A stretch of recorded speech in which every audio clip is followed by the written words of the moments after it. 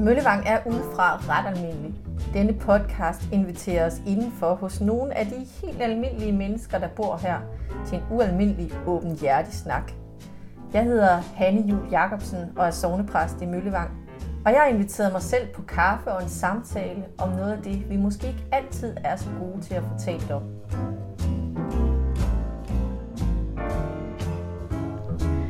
Elisabeth van Ingen har prøvet lidt af hvert i sit lange liv. Hun har blandt andet flere gange været udsendt til verdens brandpunkter for Red Barnet. Hun har også engang arbejdet i Møllevangskirken som kirketjener. Det er egentlig her, jeg kender hende fra. Men selvom vi har været kollegaer, grinet og drukket kaffe sammen, så er der meget, vi ikke har talt om. Det håber jeg, vi kommer til i dag, hvor jeg har inviteret hende på en kop kaffe.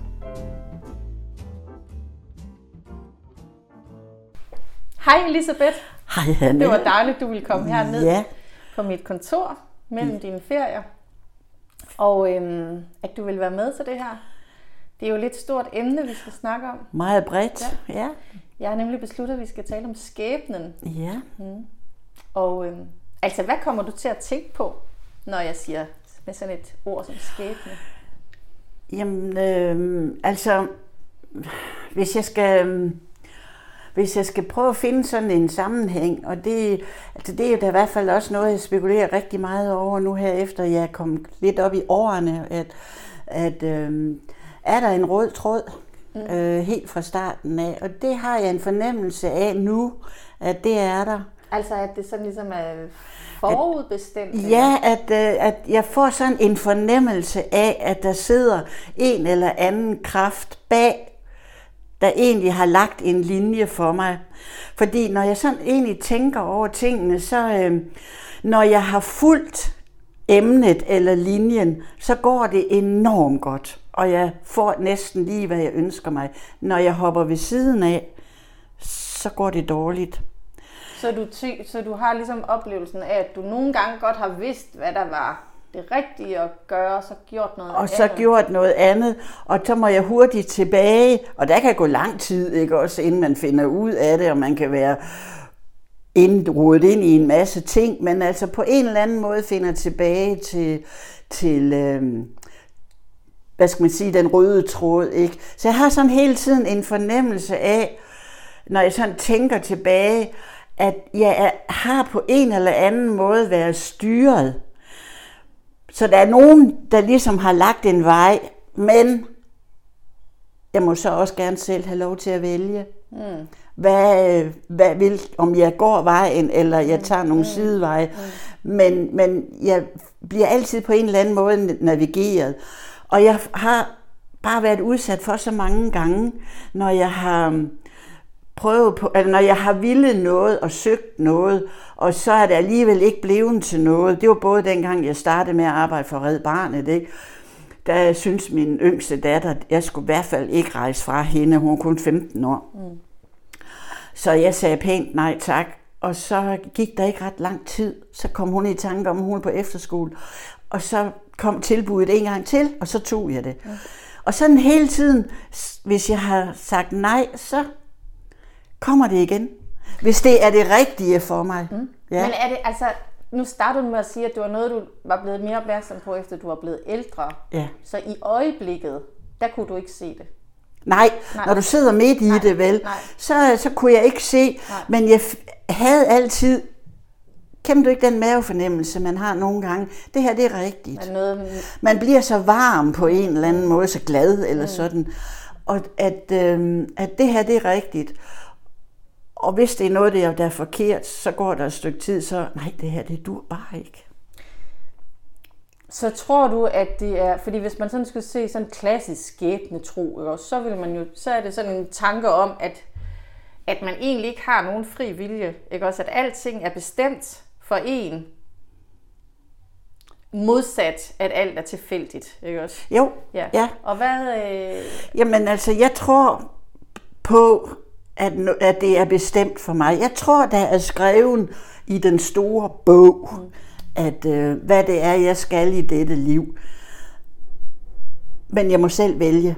Okay, så du har... Altså, jeg har en fri vilje inden for en ramme. Ja. Ikke? Ja.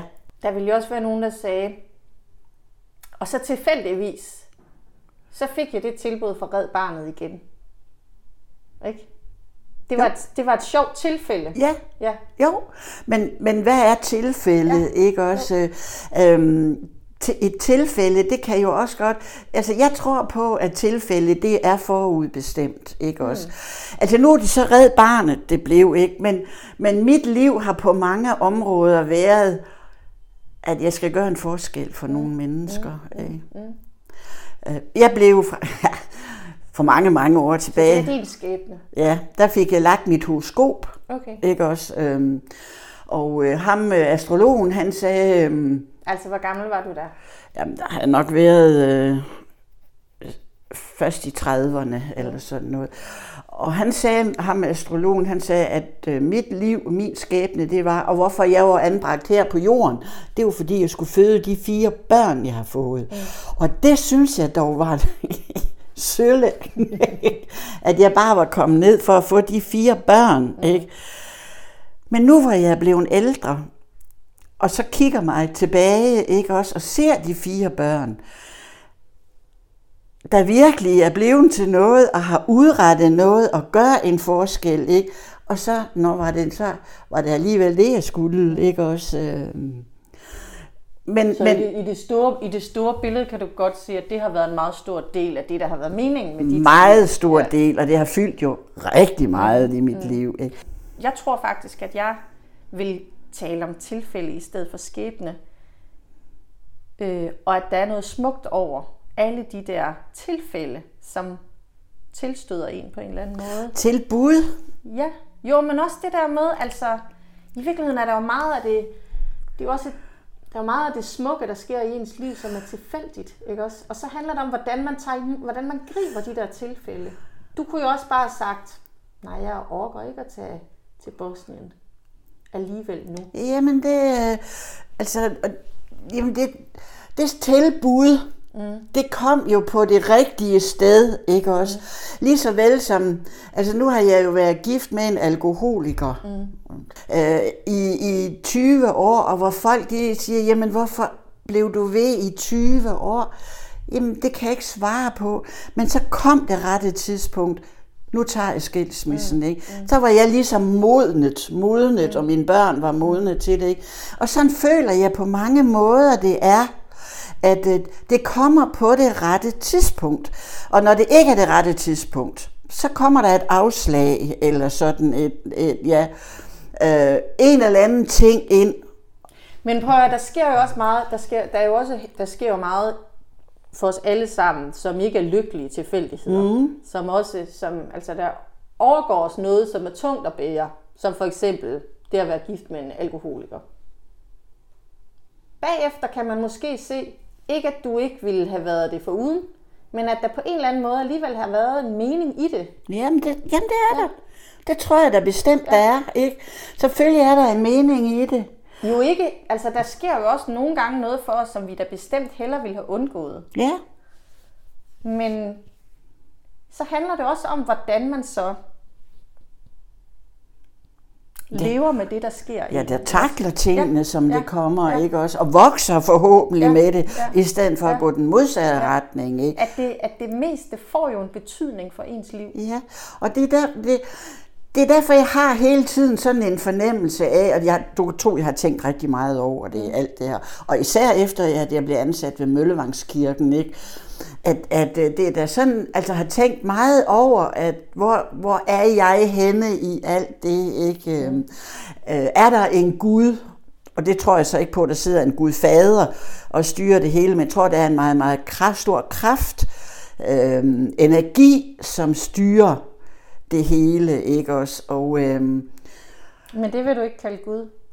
Det kan jeg godt kalde Gud, men det er jo tit og mange gange, man siger Gud han, og man siger jo ikke Gud hun, vel? Gud han. Det er der nogen, der gør. Nå ja, men sådan, altså, og jeg tror ikke, der sidder den her alfaderlige figur med hvidt hårskæg og sådan noget, ikke? Tror du, at jeg tror det? Nej, det tror jeg faktisk ikke. Nej. Det tror jeg faktisk ikke. Nej. Jeg kender dig så alligevel så godt, at... Men det er der jo egentlig meget få præster, jeg kender, der tror. Altså, der er mange mennesker, fordi jeg har snakket med mange almindelige mennesker om det der, ikke? Nej, men jeg tror du på Gud. Det kommer an på, hvem Gud er, ikke? Og, men jeg tror virkelig på, at der er en kraft. Der er noget, som styrer en hel masse, ikke også? Og det føler jeg i hvert fald, at det er rigtigt for mig. Mm. Så hvad efterlader, altså som styrer en hel masse, siger du, betyder det så, altså hvor meget frihed har vi som mennesker? Du har da al den frihed, du selv tager dig, ikke også? Men jeg tænker også, du har jo også mødt mange mennesker i dit job som pædagog. Og jeg har mødt mange skæbner. Mange, som har haft en tung skæbne. Ikke meget. Og når man gør det, møder mennesker, som har haft et virkelig dårligt udgangspunkt, ikke også? Så ved man jo også godt, at der er som regel en grund til, at folk de bliver, som de bliver. Ja, så tager de valg, de træffer. Og på den måde er friheden jo alligevel ikke. Altså det kræver mange kræfter, hvis man kan have så tungt et udgangspunkt, at det kræver mange kræfter. Ja. Men det gør det. Og de kræfter er dig måske givet, og så kan du så forvalte dine talenter, som du har lyst til, ikke? Eller nej, som du har mulighed for, ikke? Jeg har været udsat for rigtig mange situationer i mine år i krig og elendighed, ikke også? Hvor jeg har tænkt, nu er du ude i noget, du ikke kan klare. Og så går det alligevel. Jeg er blevet skudt på. Jeg har været ude i alverdens ting. Og så er der pludselig kommet en soldat eller et eller andet, der har, kan du komme væk herfra, eller sådan, ikke? Og så har jeg bare sendt en stor tak. Og jeg ved ikke hvorhen, vel, men bare tak skal du have, ikke også? Og det er jo ikke til soldaten, det var det selvfølgelig. Og sådan, nej, ikke? Men så er den der sådan grundtaknemmelighed til... Tak skal du have for hjælpen, ikke også? Nogen at jeg stadigvæk... og jeg vil kalde det Gud, ikke? Ja. Jeg er stadigvæk levende, ikke også? Ja. Tror du det, at du har haft så mange gange i dit liv, hvor det kunne være gået rigtig galt, at det har givet dig en større frimodighed til at tænke, det var så ikke meningen, at det skulle gå galt? Altså, ja. Jeg har hele tiden haft en eller anden bag mig, der passede godt på mig. Og nu ved jeg ikke, altså jeg var jo i kloster i en uge sammen med... det kan godt. I Montenegro. I Montenegro, ikke også? På en lille bitte ø, der hedder Marias Ø. Og der sad jeg en dag i kirken og mediterede, sad lige så stille og tænkte ingen tanker, ikke også? Og så lige pludselig så kom der bare, jeg kan godt sige dig, en engel. Simpelthen så fantastisk. Drønende sådan, whoop. Og det her, ikke også? Og hun er der, ikke? Så stor og så flot, altså så du gør der ingen forestillinger. Med et kors, et gyldent kors. Og så tænkte jeg, nu skal jeg dø. Det var din første Det var min første tanke. Nu skal jeg dø. Ikke? Fordi det var så voldsomt, ikke? Og så forsvandt hun igen. Og jeg levede videre, ikke også? Og så talte jeg med pilgrimspræsten om det. Var der andre i rummet der, da det skete? Ja, der var to mere. Og det var dig, der så hende? Det var kun mig, der så hende. Og det var mit, ikke også? Og hun sagde så, at altså egentlig havde jeg på fornemmelsen, hun egentlig ikke rigtig forstod mig, vel? Og måske havde jeg drømt, men det var ikke nogen drøm, vel? For også netop det der, jeg havde, nu skal jeg dø, ikke også? Så hvad gjorde det ved dig? Jamen det forstærkede jo mine tanker om, at der er nogen bag ved mig hele tiden, der sidder her, ikke også? Og kald det skytsengel, kald det energi, kald det kraft, kald det hvad det skal være, ikke også? Der styrer min skæbne, mit liv. Og ved du hvad, det er en stærk tanke. Ja, eller så måske giver dig sådan frimodighed til at tænke, det kan aldrig gå helt galt. Det lyder heller ikke som om, at du egentlig er bange for at dø. Det er jeg ikke. Nej, og det tænker jeg, det kan også godt komme af sådan en erfaring der. Ikke? Ja. Det er, altså selvfølgelig man er da ked af at skal forlade den jord, ikke også? Jo. Og forlade sin familie og venner og alt, hvad man har. Men jeg er ikke bange. Nej. Tværtimod, vil jeg sige. Du er ikke klar til det. Altså lige nu er jeg ikke, men skulle det ske, fordi jeg ikke altid passer godt nok på mig selv, jamen så er der nogen, der passer på mig alligevel, ikke også? Nå, men jeg tror, at det gør noget ved en. Også Ja, det... Men... Så det er jo en gave. Altså det er jo en gave at have de erfaringer med, som du har. Ja, det er det nok, ikke også?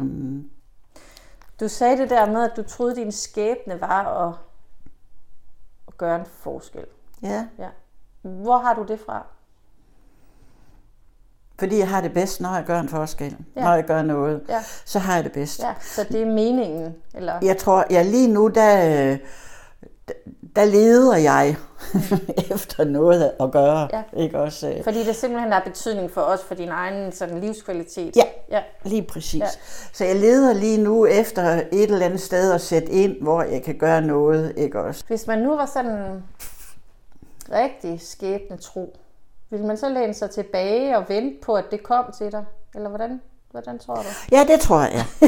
Hvis man er rigtig skæbnetro, og ikke tænker på, at man har sin egen frie vilje, så kunne jeg bare sætte mig her. Og så jeg kom hjem fra Bosnien og var fuldstændig ødelagt på sjæl og legeme, ikke også af al den elendighed. Og så sad jeg i kirken i, hvad hedder det nu, den her gule kirke, i København. Der sad jeg, mutters alene, og havde det elendigt, ikke også. Og så lige pludselig, så kom der en ældre mand gående ind, og i den der kæmpe store tomme kirke, der satte han sig bum ved siden af mig, og jeg tænkte, hvad laver du der, ikke? Kan du ikke finde en anden stol?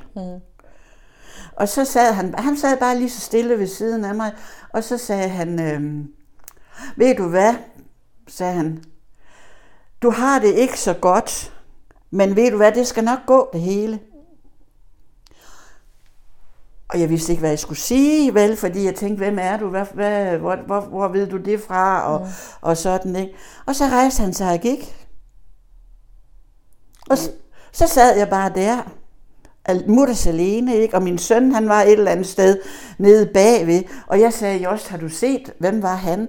Han havde ikke set ham, vel, men altså, han var der, han var levende liv, ikke? Og så gik han, og så sad jeg der og tænkte, nå, ja, men hvad sidder du egentlig her og hyler for det skal jo nok gå det hele, ikke også? Og så var det ligesom, jeg fik noget, jeg vil ikke sige, at jeg var over det, vel, men altså, det gjorde da så meget, at jeg tog mig sammen, og så tog jeg afsted igen til Albanien. Men det er jo de der mennesker, man møder igennem sit liv, ikke også, som på en eller anden måde kommer til at gøre en forskel. Er det nogen, der er sendt til os? Eller er det... Du kunne jo have smidt ham væk. Ikke også? Du kunne have sagt, du skal ikke sætte dig her, inden han havde noget at sige noget. Ja, gå med dig. Er det nogen, der er sendt til os, eller er det tilfældigheder, som på en eller anden måde kommer til at få betydning for en? Jamen det er det der ord tilfældigheder, ikke også? Det kan godt være, det er tilfældighed, men han gjorde en forskel for mig.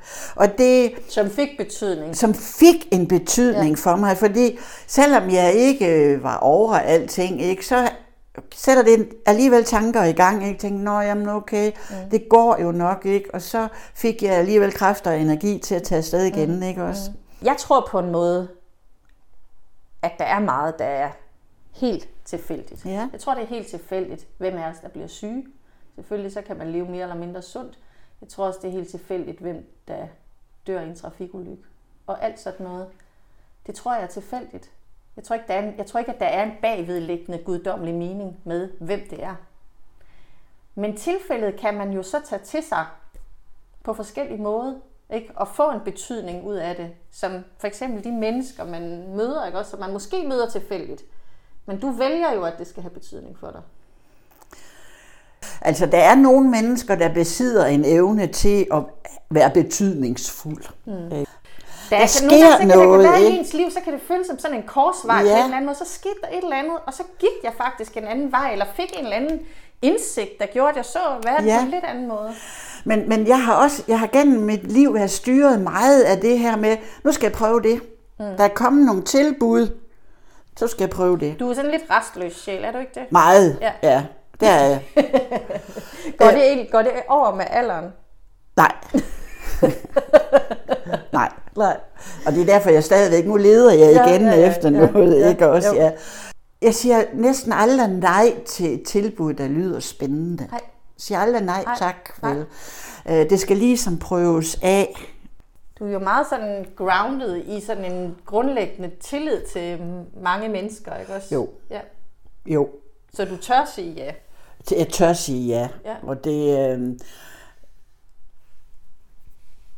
Er det min skæbne? Det er det måske. Ja.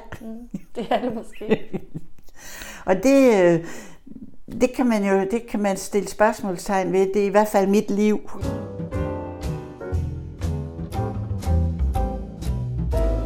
Her slutter podcasten Møllevang indefra.